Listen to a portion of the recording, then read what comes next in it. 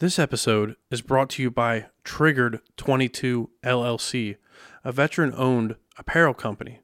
By purchasing a t-shirt, hat, or hoodie from Triggered 22, you're not only supporting a small business, but you're bringing awareness to veteran PTSD and suicide.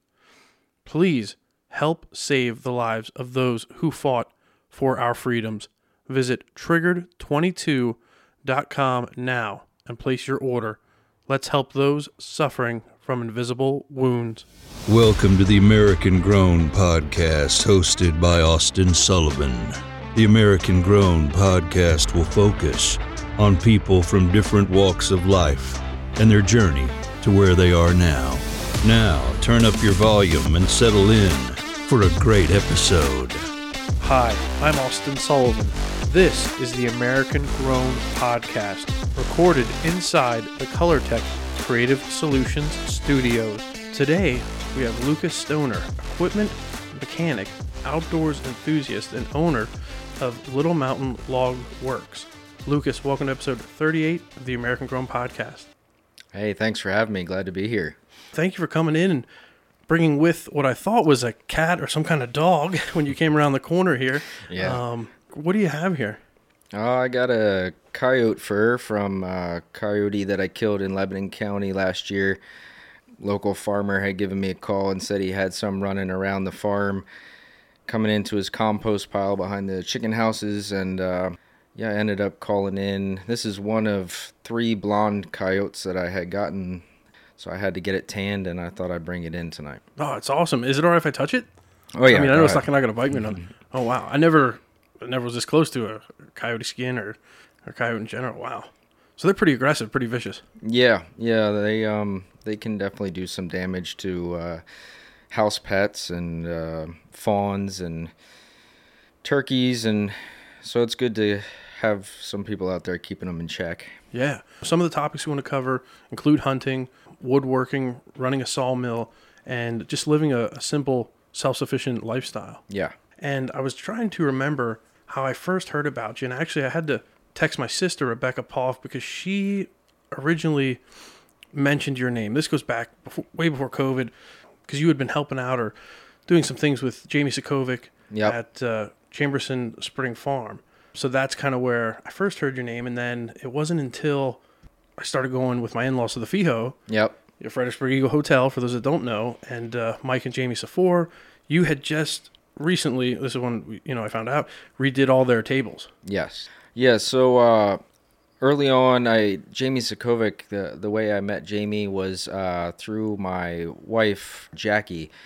She was into horses. Jamie was one of her really good friends, and so I met Jamie that way. We'd spend a lot of time at the farm. I did a couple of things for Jamie, woodworking-wise, also, and just became friends with Jamie that way. So then I met your sister through seeing her there a couple times. Yeah. Oh gosh, sometimes I think she lives there, mucking the stalls and everything. She's very passionate about equestrian and her horse. Was it Shyla? I think it is.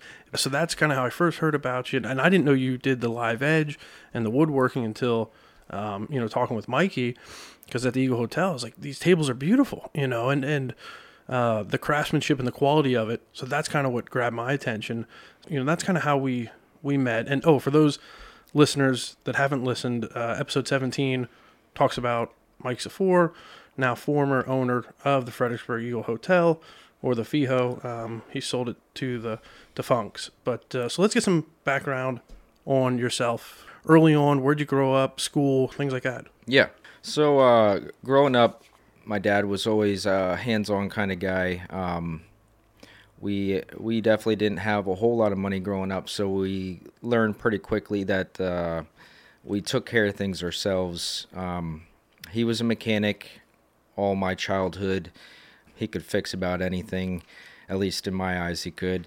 And so I learned from a young age that just because you may not have a lot doesn't mean that you can't thrive. So whether it was fixing our own cars or fixing our appliances or, whatever it took, we kind of handled it ourselves. And that's kind of the way I've lived my life since then. right out of school, I kind of followed in his footsteps, and I started working on cars right after I graduated. And then I kind of learned that cars wasn't really the path that I wanted to take, although I liked being a mechanic. I went towards construction equipment. So I got a job with Power Pro Equipment. They're based in New Holland. They have multiple branches, but the main branch is in New Holland. And I started there right out of school. February of 2001, I started there. I worked there for almost 18 years until I parted ways with that company, and I started up with Stevenson Equipment based in Harrisburg, and I'm still working on equipment. I'm running a truck, and I go out to job sites, and I fix anything from skid loaders to wheel loaders, backhoes, and I still love what I do. So that's kind of background on my main career and how that went. As far as the woodworking goes, I grew up in the woods. I was raised on the mountain behind Fredericksburg, and currently live in the house and property next to my parents. So I didn't go very far, but I just love being out in the wilderness and nature and living in the woods. I've always loved the natural beauty of things that you make out of wood. And probably about 15 years ago, a buddy of mine, his brother had picked up a sawmill at a sale, and it was sitting in the weeds at their family farm for years. And out of the blue one day when I was over visiting him, he said, "Let's dig that sawmill out and get that thing running." So we dug it out. We stuck all the chains and things into an oil bath, got them loosened up again, got the engine running, got the thing put together, leveled up, and we ran a couple trees through, and it sparked something in me. I was instantly hooked as soon as we started running that. It just something about taking a log that you just pulled out of the woods and putting it on the sawmill and turning it into some beautiful slabs that you can make some furniture out of, that just hooked me instantly. So my father and I have always been really close, and I got home that day after we did that, and I said to him, I said, "Man, you have to come down with me next time we run that sawmill." I said, it's so much fun. And, we're constantly cutting trees down that die or whatever. We cut a lot of firewood to heat our houses. And the next time I went down, I took him with, and he was hooked. He loved it. So we discussed it a little bit. I was much younger at that point, and I didn't really have the funds to just go out and buy a sawmill. But my dad was at a point in his life where he could, and he said, "Well, how about we start a little side business?" He said, "I'll get the sawmill, you put in the majority of the labor work, and we'll just split whatever we get out of it." So we bought our own sawmill.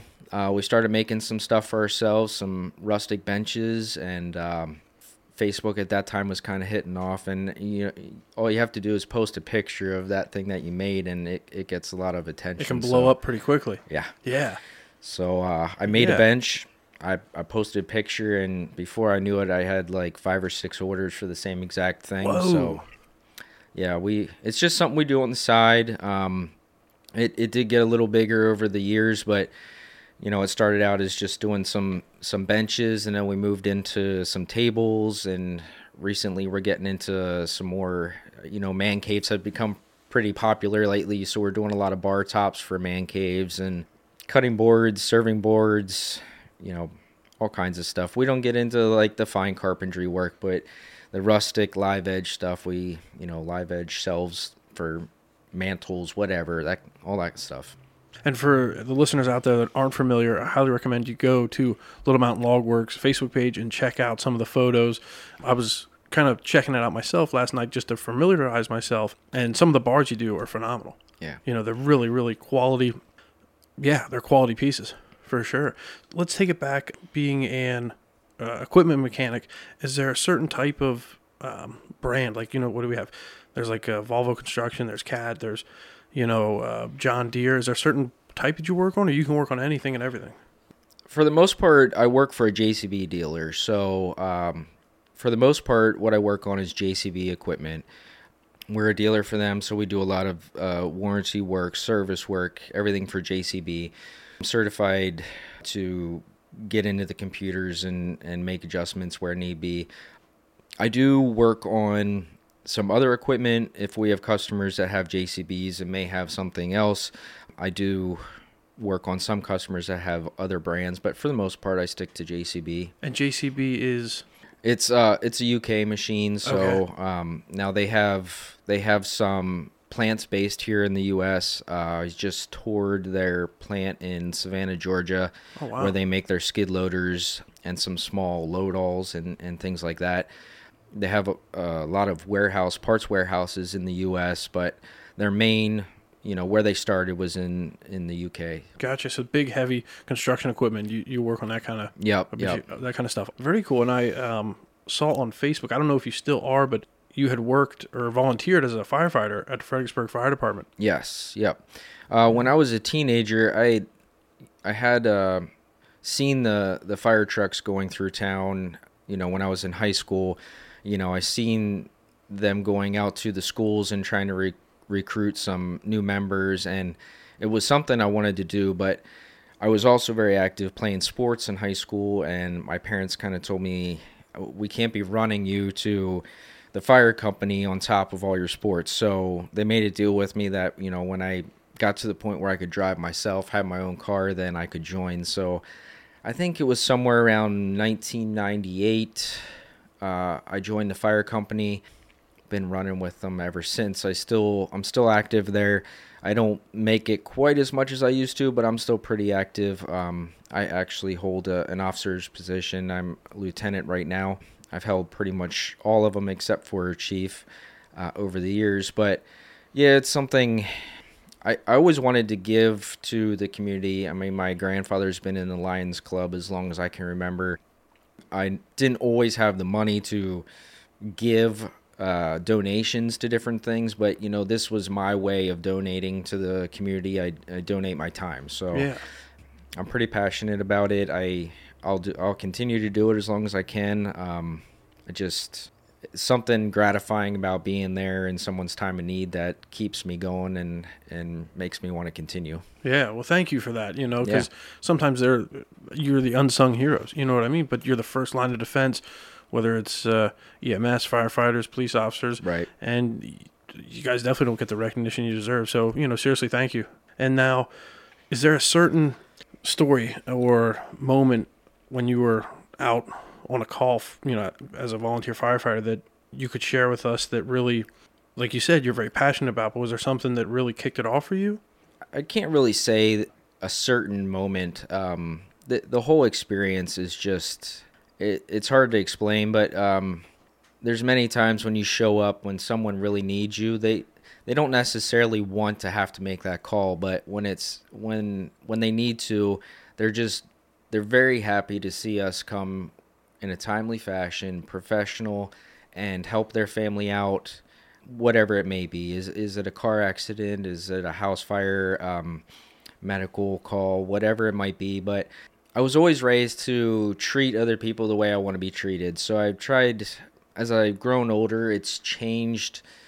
The meaning hasn't changed. I take it a little differently now. I want to be the person that I'm expecting in whatever situation it may be. So, when it comes to the fire side of things, I strive to be the fireman that I would want to see show up in my time of need. So that's what keeps me going. That's what gives me, that at the time of the call, they may not have time to express it, but we're constantly getting letters. We're constantly getting thank you cards from people that say, hey, thank you so much for being there. And that's the little kids, when we go out to the school and we do our spiel for the little kids at the elementary school, all the cards that they color us and send back, it's really cool to sit down and look through those. And I could just remember back to when I was a kid and how much that meant to see them show up in the fire truck. And so that's why I do it. Yeah. So now, being a passionate hunter, we're gonna switch over to your hobby, and you're really kind of like a career also. Can you share with us some of the animals that you have hunted over the years? Sure.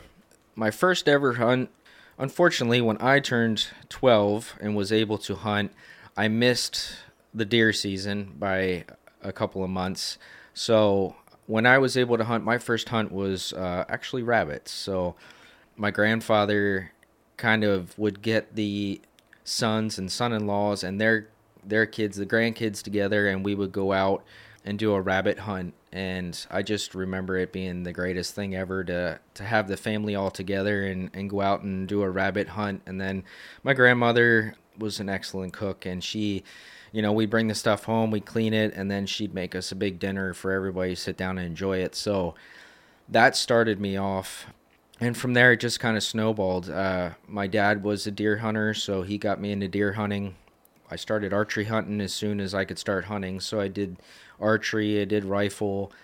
As I got older, my love for hunting just continued to snowball. And at this point in my life, I pretty much hunt everything except for waterfowl. I'm not into the duck and goose hunting. It's just I've never done it, and it's something I haven't gotten into. But other than that, I've hunted pretty much everything. I don't do a lot of big game hunts like out west and whatnot, but in Pennsylvania, I'm a black bear hunter. I enjoy deer hunting. I've gotten a Pennsylvania black bear, which, not everybody can say, but it's definitely exciting. There's different ways to hunt everything. When we're hunting black bear, we're hunting with a group of guys and we're driving the mountains, northern Pennsylvania. When I'm deer hunting, I'm solo. I'm by myself. I'm in a stand. I like archery hunting because it's kind of a quiet time of year. You're sitting there. You're in a stand. You're not far off the ground. Everything's close and in your face. You're seeing nature as it's supposed to be. Rifle season's a little different story. You have hundreds of thousands of guys in the woods, and there's a lot of commotion and stuff's running around and crazy, but it's a different kind of excitement. And probably my late teens, I started fox hunting.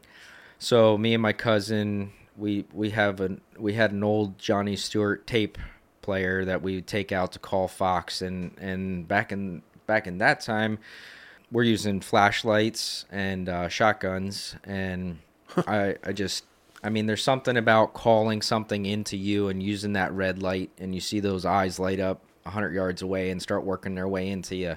It's just, and all the while it's midnight, it's pitch black, and you're blaring that squealing rabbit. It's just, it's not for everybody, but for me, it's an adrenaline boost. I was gonna say it's probably an adrenaline rush. Yeah. And I have friends that hunt and family, but I never did. So when you hunt fox, I was going to say you have to do it at night, right? Because that's when they're most active. Yeah. I've hunted them during the day, usually first thing in the morning when it first gets light, last light in the afternoon. But they're most active, from 7 o'clock until whatever time. Normally we're going out at 7 and maybe coming home at midnight or something like that. But okay. And I saw online that for archery or a bow hunter, you normally have to get within roughly like 40 yards of your target. Yep. That's got to be pretty tough. Yeah, it takes a lot of, it's not just the going out and hunting. It's there's a lot of prep beforehand. You're scouting your areas. You might be putting out a little bit of mineral in the middle of summertime just to see what's in the area and figure out travel corridors and put your stand at the right spot, because you do got to get close. You got to, you want to be ideally in that 40 yards and under range for a good ethical shot.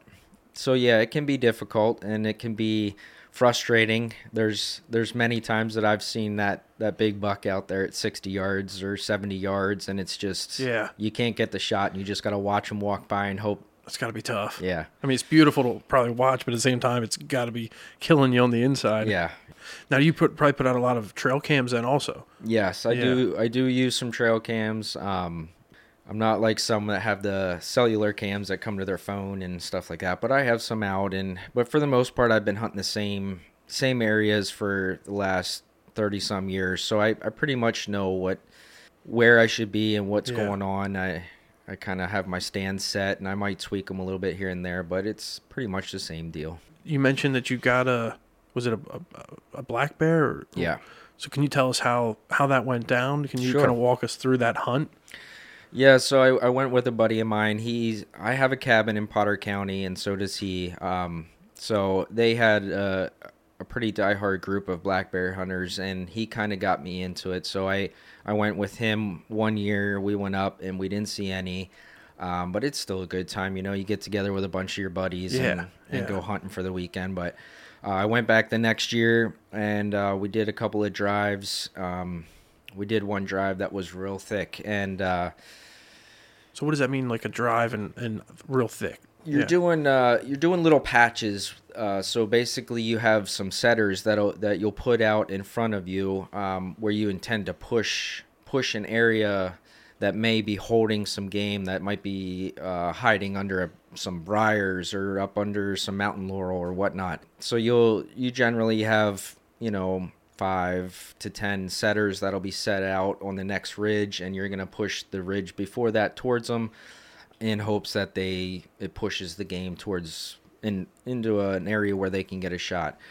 So I was one of the setters on this particular hunt, and I could see the guys coming across the hill over from me, and just like that, out of nowhere, the 3 bear had popped out of the thicket in front of me, and I just happened to be the one right in front of where they were. So they came tearing down over the hill, and the biggest one happened to be the first one, and took a shot. And it's not an easy thing to do, to hit a bear. You think they, as big as a bear is, they can't move very fast, but they can move. So cooking down over the hill, hit it in the front shoulder, the first shot, rolled it, and then took one follow-up shot to finish it. But yeah, we ended up getting all 3 out of that drive, and it was pretty awesome. Yeah. Do you remember what caliber you? I think at that time I was shooting 300 Winchester short mag. Okay. Yeah. And that moment when you saw the bear, coming over the mountain, coming over the hillside, it's like, so what went through? I mean, you got your adrenaline's through the roof. So how do you calm that down to take that shot? Yeah, it actually didn't have much time to set in until after I made the shot. Yeah. It happened so quick, and actually you spend the first couple seconds in your mind second guessing if what you're seeing is actually true, Oh, wow. Yeah. Because up until that point, I had never seen a bear that I was hunting. So when I saw it, I was like, is that that's a bear. So Right. you take that first couple seconds, you're like confirming to yourself that what you're seeing is actually happening. And then it was just a matter of getting the gun up and steady and making the shot. But there's a lot going on. You're watching where your drivers are. You're making sure that everything's safe. And ever since I started hunting, safety is the number one key. So making sure that everything lines up before you can just pull that trigger, because you can't call it back after it's out of the barrel. Yeah. So now, was that the largest animal you've ever taken down? Probably the largest animal that I've shot was I've been to Saskatchewan, Canada, hunting whitetail. The whitetail deer in Canada, in certain parts of Canada, get 300 and some pounds. So Whoa. I've gotten 2 nice buck in Saskatchewan, and I would say that those were probably the biggest animals. And they weighed more than the bear. Oh yeah. Wow. Yeah, the bear that I shot was, I believe, 145 pounds field dressed, which doesn't sound big, but it's pretty much an average size for bear in Pennsylvania, Maine, wherever you might be hunting on the East Coast. And it was actually 6 years old, which is a decent age for a bear also. Wow.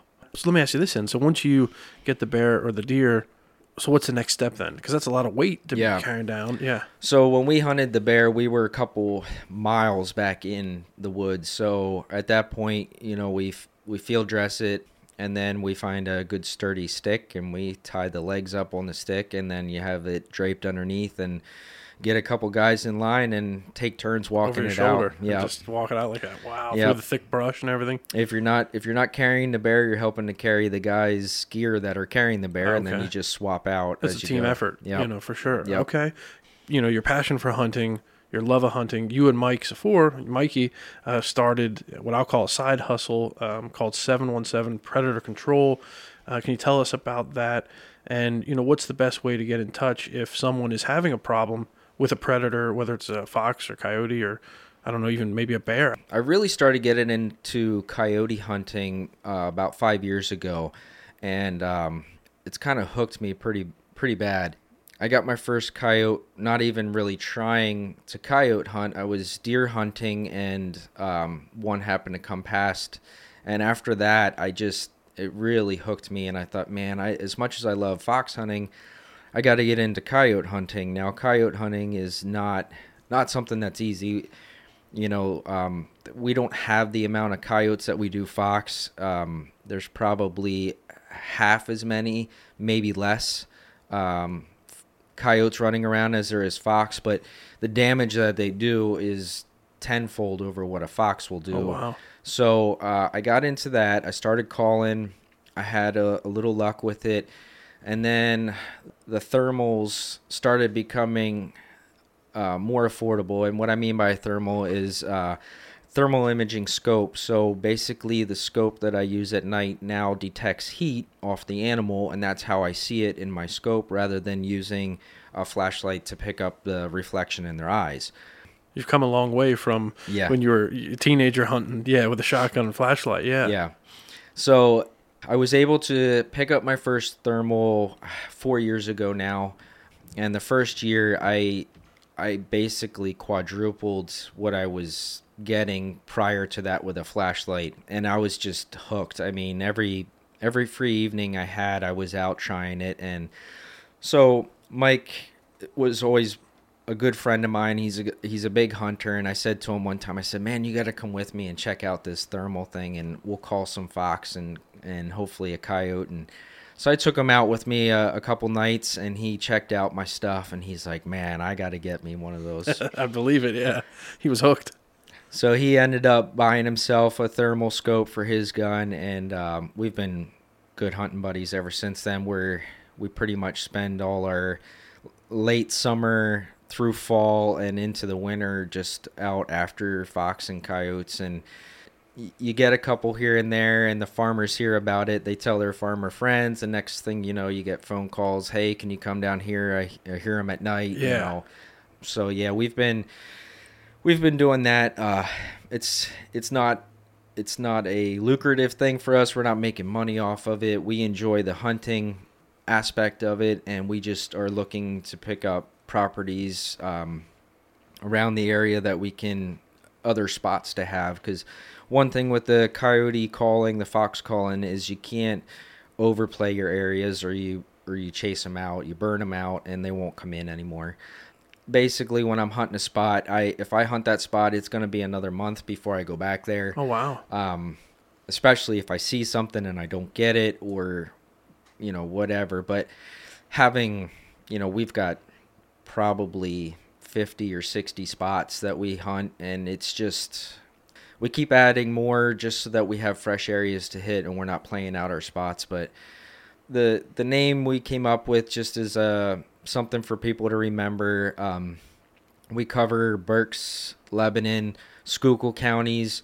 We do some hunting in Potter County, and he's got some properties picked up for us out near Raystown. So we get around. You can get a hold of us through social media. He's on Facebook, I'm on Facebook, and then I have an Instagram, L Stoner, Little Mountain Log Works. But yeah, you get a hold of us, send us a message through any of those. We'll give you our number. You and Mikey going out in these night hunts, what's like, you're not wearing, your Sunday best. What is it all blackout? Doesn't it matter what you wear?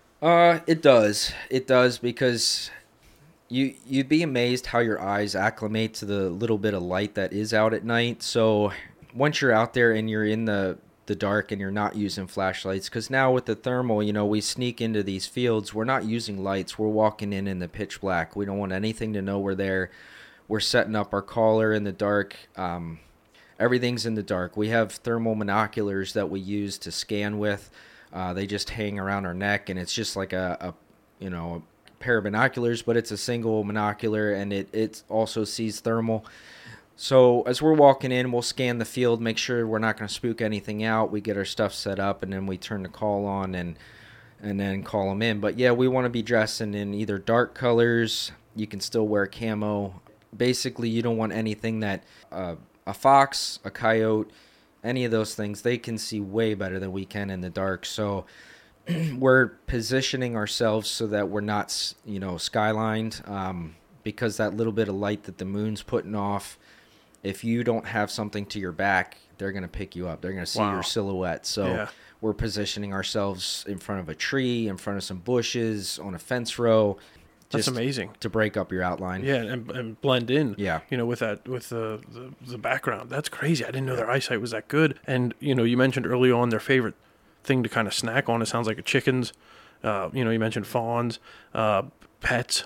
Yep. So we're playing sounds to mimic the prey that they're going to go after. Rabbits is a big thing. They also like to go after mice and voles. So we'll play that kind of squeaky stuff. Depending on the time of year, we'll play sounds that mimic their own sound. Coyote sounds, whether it's aggressive or mating or whatever. Pup distress sounds like their pups would make. Whatever we can use to spark their interest to come in and check it out. Wow. What does being an outdoor enthusiast mean to you? Basically, what it means to me is that it's kind of a lifestyle for me. I live there on the mountain. I love to spend all my free time in the outdoors. So when it comes to vacations, I'm not the kind of person to pack up the family and go to the beach. I like being out in the outdoors. I like seeing nature for what it is. So if I got time to go on a vacation, it's usually going to be a camping trip somewhere, or it's going to be checking out some new area that I haven't been in, a state park or whatever. My fiance and I went to Montana last year, and I just loved it. I mean, it was one of the best experiences I've ever had, and we're getting married in September, and our honeymoon is going to be a return trip to Montana. So, that sounds awesome. Yeah. Do you want to shout her out? What's her name here? Yeah. So Becca Swiger, I met her. I have to give you a little bit of a backstory here. Okay, so, please. I mentioned Jackie earlier. I was married to Jackie. She was probably one of the best things that ever happened to me. She came into my life at a time when I wasn't. I was early 20s. I wasn't really sure. That's kind of a turning point for a lot of people. But she kind of changed my life, put me on a straight and narrow, and she had an autoimmune disease, which at the time I met her, she tried to scare me away as much as possible and tell me that I didn't want to get involved, but I didn't listen to her. We were married for almost 10 years. She ended up passing away from her autoimmune disease, but she taught me a lot along the way. And soon after she passed, I had a good friend of mine that I do a lot of hunting with that had a camp in Potter County, and he said, "You really need to come up for the 4th of July." He said, we have a big camp out up here. You need to come up and just spend some time camping with us, and it's going to be a great weekend. So I did. I loaded my stuff up in the car, and I headed up there, and just totally by chance, a mutual friend of his was camping there also and brought his family, and Becca was his daughter, and she showed up there out of the blue, and that's how we met. And we spent a couple nights by the campfire just getting to know each other, and by the end of the weekend, we had exchanged numbers and kept in contact after that, and 2 years later, we're getting married. So yeah, shout out to Becca. That's awesome. Seriously, and then to go back to Montana, I've never been, but I heard it's beautiful. Yeah. So, one of the things that really hooked me with Becca was she's also an outdoor enthusiast, and she loves the hiking. She loves the being in the outdoors. The only difference between the two of us is she's not into hunting, which is perfectly fine. But we share a lot of the same loves in our life, and which is, the biggest is just spending time in the outdoors. And out of the blue, she said to me last year, "I'm booking a trip to Montana. I've always wanted to go." She said, "Would you like to come along?" And I was like, "Yeah, I'd love to." So we flew out to Montana and spent I think it was 4 days checking out Glacier National Park.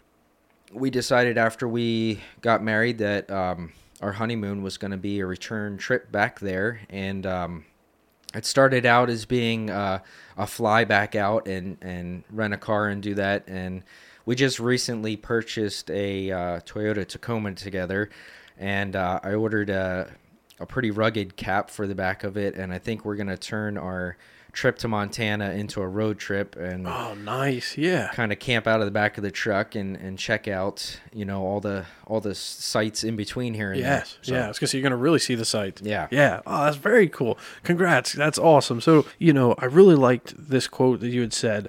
I believe in gaining as many skills as possible to be independent from society. In this day and age, why do you think that is so important?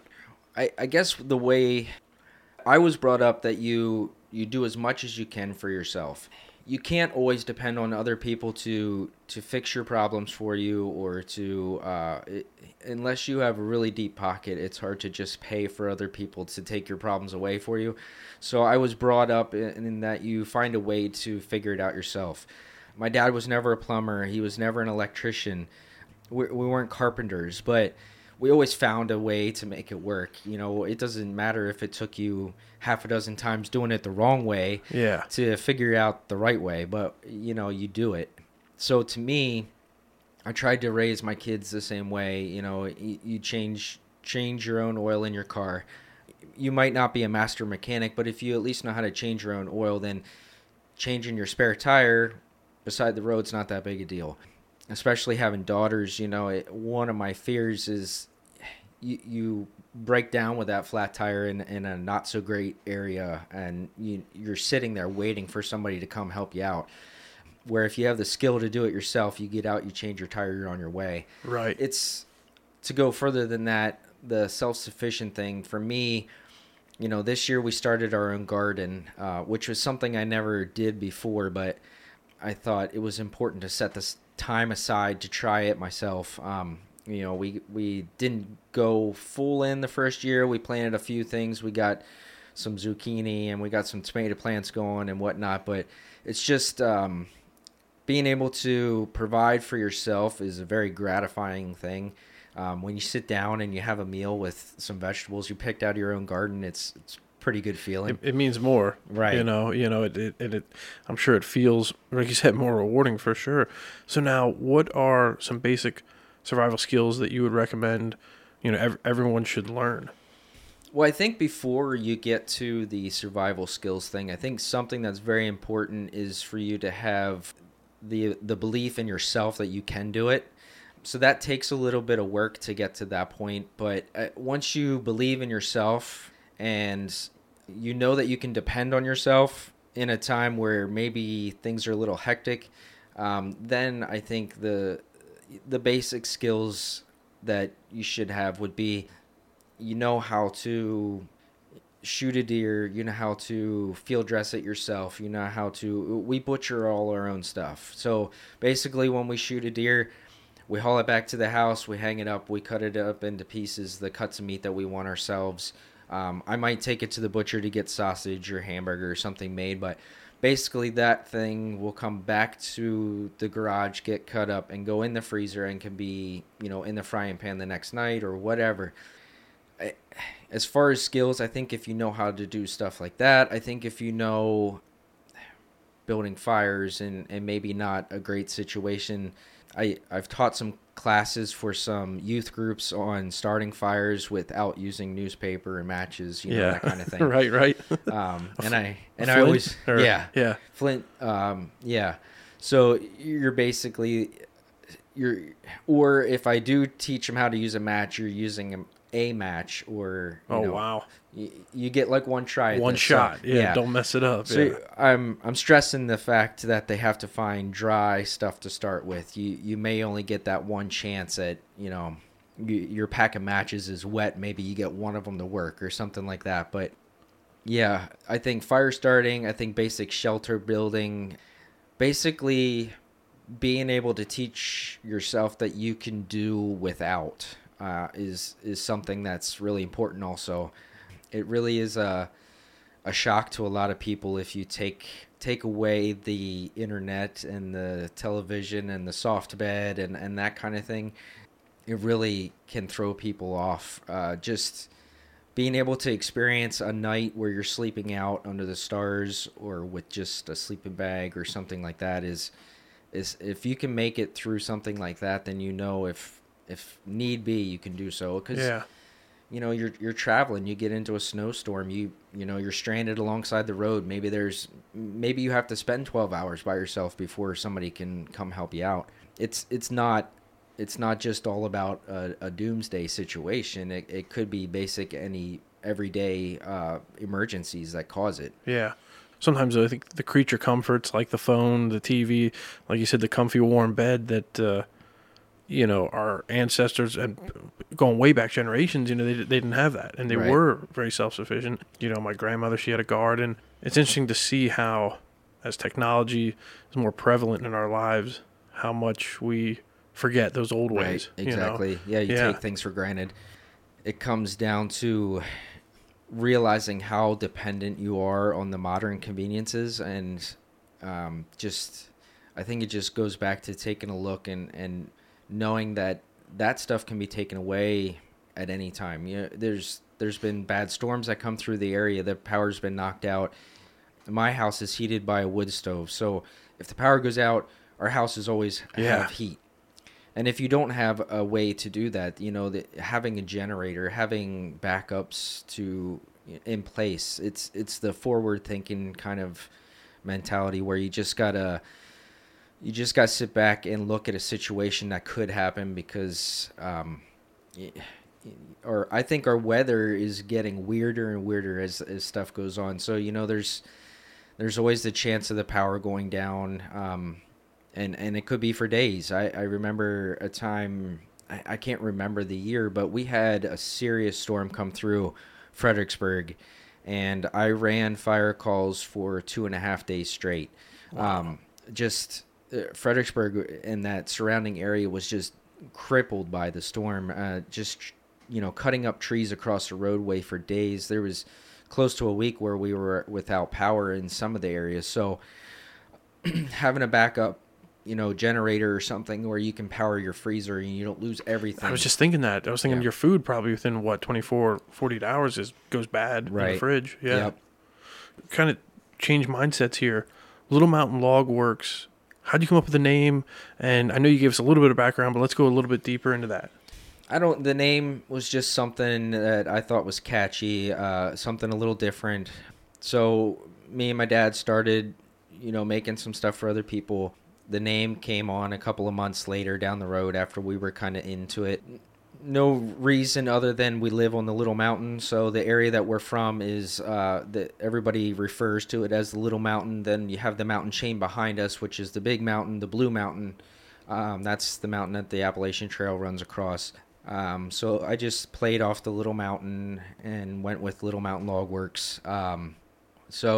Basically we're doing tables and benches and bar tops and stuff for anybody that's looking for that rustic. The Live Edge kind of came on here a couple of years ago and became popular. So yeah, is there a favorite rustic piece of furniture that you've built?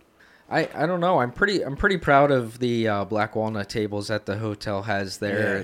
Those things they're awesome. Black walnut is probably one of the nicest woods that you can work with. It's not nice health-wise because the sawdust that comes off of black walnut is really not that good to inhale. But oh, geez. The product that turns out from it is just beautiful. That dark chocolate color really comes to life when you put some clear on top of it. And just every piece is different. That's part of. I don't stain anything that I do. It's all polyurethane clear coat. I just like seeing the natural look of it. And every piece that until you get it sanded and you get that first coat on, you're not really sure what it's going to look like. Yeah. It's like Christmas Day every time you finish one of those pieces. And the desk we're sitting at right now, you made this? Yeah. And I get a lot of comments from guests that come in and people that work here at Color Tech at our family business, and they're like, where'd you get that? Or like, that's so cool, just because it's so different. It's not manufactured in a big warehouse or a big corporation like Walmart or Sam's Club mass producing. It's so unique. Yep. Yeah. Every piece is a little bit different. So that's what keeps it exciting. Yeah. So now, what motivates you in your day-to-day life to be the best version of yourself?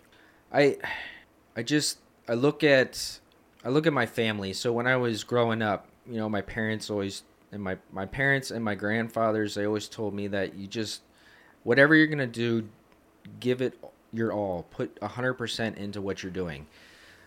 If it's important enough for you to take time out of your life to do it, then you might as well give it 100%. So that's kind of the way I've tried to live my life. Whether it's family or work or a hobby or whatever, if I'm gonna do it, I'm gonna put 100% into it. And I just kept that going through my life. I tried to teach my kids that.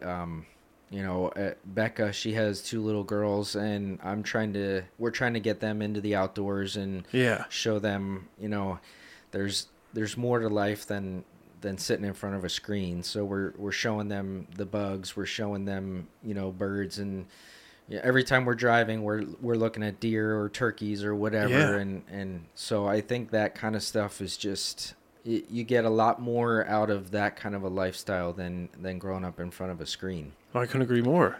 Like I said, it's tough because it's so prevalent, now some of the schools, not that there's anything wrong with it, but, this is how I guess these new generations, next generations are learning. But when I was in school, you had a notebook, you had to buy books, you had to, you know what I mean? Now it's like, okay, here's your laptop, here's your iPad or whatever it is. And not saying the schools or anything do anything wrong, but it's so much. Then you get home, you got, the TV, you got your phone on you, your computer's at work. It's definitely a lot of screen time. And I think if, both adults and the youth coming up just take time, like you said, to just appreciate Mother Nature. Right. Yeah. One of the things that kind of irritates me is the way society is going, and we're getting away from some of these old school techniques and hobbies, and we're pushing the kids into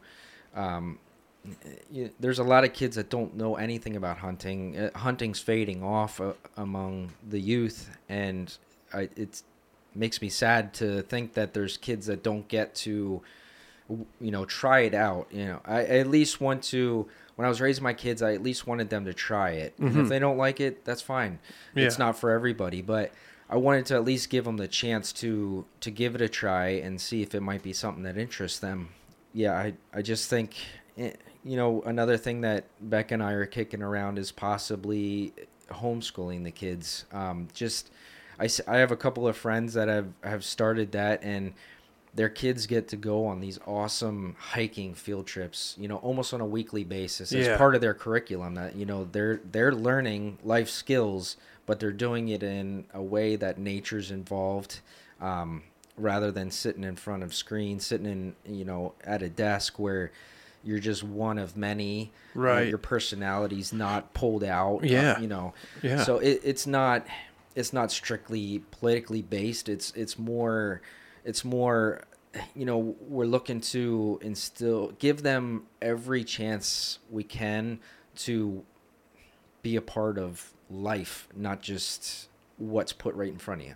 Yeah, I couldn't agree more. I think homeschooling is something that I've thought about with Parker, and we have a baby boy on the way here shortly. Actually, early January, he should be here. So congratulations. Thank you. Yeah, thank you. But it's something that I've thought of, and sometimes it comes with I think a stigma, but at the same time, and the schools have changed so much, just in general. I remember when I was in school, no headphones, no chewing gum, no phone out. Now I've seen, we've gone into a couple schools, and they have the headphones, the phones out, chewing gum. I'm like, so what's going on? I graduated 2011, and here it's 2023, or last year 2022. I'm like, man, things have really changed. Yeah. So that's kind of what motivates you. What would you say you're most passionate about? I think what I'm most passionate about is I'm really close with family. I think having a strong tie to your family, and a good core group of friends that you're there for each other no matter what time of day, situation. It just doesn't matter. And really what brought that home is being a part of Jackie's life and watching, even though she knew that her time on earth was going to be shorter than most. Her optimism for life was remarkable. She just had this faith in God. She had this love of family and friends that just radiated off of her. And it's something that really brought home to me what's important in life. And family and friends and faith in God is just, three things that that's what's most important to me. I brought this piece of rope with as one of my items tonight, and it's got 3 strands to it. So when Jackie and I went to our marriage therapy or whatever classes you go to before your pastor will marry you, the first night we went, the pastor gave us a piece of rope that was made of 3 strands, and he said a rope of 3 strands is not easily broken. And he explained it to me like the one strand is yourself, the second strand would be your family or your spouse or whoever is that backbone to you in your life, and then the third strand is God. So if you incorporate those 3 things in your life, it's going to be really hard to break you down. So that's something that really stuck with me since that day, and I just, family and God is important to me, and I try to be the person that they need, and they're the same to me. The items you brought, you mentioned the rope, the coyote pelt or skin here. Yep. And I saw, and you probably always carry it, but I saw you have a pretty big size knife. No, I actually brought this along also as one of my items. So another thing that is important to me is supporting, small business. So I brought a handmade, hand-forged knife that my buddy made for me. He's a blacksmith, and he makes handmade knives, forges them. This one was actually forged out of a piece of cable. So wow, that's something that's pretty important to me. The leather sheath was made by one of his buddies that does leather work. Oh, wow. Okay. So something that's important to me is supporting the small business. Anytime that I can, I'm gonna buy that piece, that one-off piece from a local craftsman. I'm gonna support the small bait shop over the chain store. And it may not be the cheapest way to go. It may not be the most convenient, but you're doing more than just purchasing an item for yourself. You're supporting somebody that has, the same goals and the same outlook on life as you do. So that's something that's important to me, and that's why I brought that along also. And do you want to? Oh, is that like a Damascus? Is that, or how's? Well, this one has all the lines in because that's all the pieces of cable. So it was a piece of wire rope. Oh, okay. That was forged out, and that's why this one has the lines in it. Do you want to shout out your friend? Yeah, his business. So Minnick Forge, my buddy Dave Minnick, he's a blacksmith. He works back at Penn National. He shoes horses there, and he does a lot out at farms. He's worked at Jamie Sokovic's farm a couple times. So He's been doing that since he was a teenager. He apprenticed with one of his buddies, who I'm actually friends with also, and he's been doing it ever since. And they get into making some knives and stuff like that. And so he's got quite the list for knives. There's always people looking for him. I was lucky enough to get one, actually 2 of them off of him, but it's something that I hold pretty close. That's awesome. And, local small business, family business, I think is the lifeblood. Yeah. It's not the Sam's Club or these huge corporations that are out there, the Dollar General. It's like, come on, I agree with you. Support local. Yeah. So now do you know the leather holster, who made that? I don't. He told me at the time who made it. I think it's somebody that works at the track with him, does leather work. So when he makes a knife, he hands it to him, and he fits a sheath, puts a sheath together to fit it. But yeah, and I mean, that's how I got my start. I mean, Mikey gave me the chance to build tables at the hotel, which I was very thankful for. So, we started out, he said, how about we make a couple of high top tables for the bar room, and ended up with approximately 30 tables. There's a lot of tables. Yeah. So is that the first time you did an order like that of that size? Yeah. Whoa. Yeah, and he kept me busy for, it wasn't something that happened overnight. It was a couple of years worth. We'd do one room, and then he might, he kind of do some renovations to the building, and then he'd say, okay, now I'm ready for 10 more in this room. Yeah. and then we ended up finishing out the deck. We did the ones on the deck. So yeah, he kind of got me started there, and then obviously, you know, you post the pictures, and I've gotten businesses. I did a couple for Big Daddies in Lebanon here. Oh yeah, well, wow, okay. Yeah, I'll have so to check that out. Different businesses in the area see it and get a hold of me. Yeah, and that's how it grows. Perfect. Yep. So now, how can our listeners connect with you and follow along on your journey? We have a Facebook page for Little Mountain Log Works. You can find us on Facebook. I have an Instagram, L Stoner Little Mountain Log Works. So that's for the log work side of things. That's how you can follow us. Becca and I just started a page for kind of our love of nature and kind of homesteading, our little homesteading venture that we have going on. So we have Spring Hollow Homestead Instagram, and we're not, in no way are we complete homesteaders, but you know, we're starting out slow and working our way into it as we get time to change things over. We're raising some chickens for eggs and doing the gardening, and just, you know, we got a pond and a spring on the property, and we just thought it was a good way for us to share with other people kind of our experiences. Yeah. And it's like bonding time too, because you get to spend time together and, Yep. and like you said, educate others. Yep. Before we close out, is there anything else you'd like the listeners to know? I think that pretty much sums it up. I just wanted to kind of bring my story in and share it, and hopefully it reaches somebody that, you know, might want to share, maybe dip their toes into the outdoors and share it with their kids, and hopefully we can keep the outdoors in the youth's lives, and take them for a hike, or, you know, take them to the stream, show them the native fish that are swimming around, the crawfish or whatever. I think it's important that we share that kind of lifestyle and pass it on so it doesn't die out. Get their hands dirty and get some fresh air. Yeah. Lucas Stoner, owner of Little Mountain Log Works, on the American Grown Podcast and the ColorTech Creative Solutions Studios. Thank you for joining me. Thanks for having me.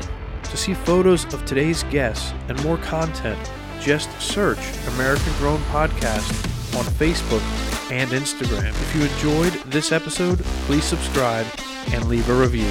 If you'd like to be a featured guest on the podcast, please direct message or email Austin at americangrownpod@gmail.com.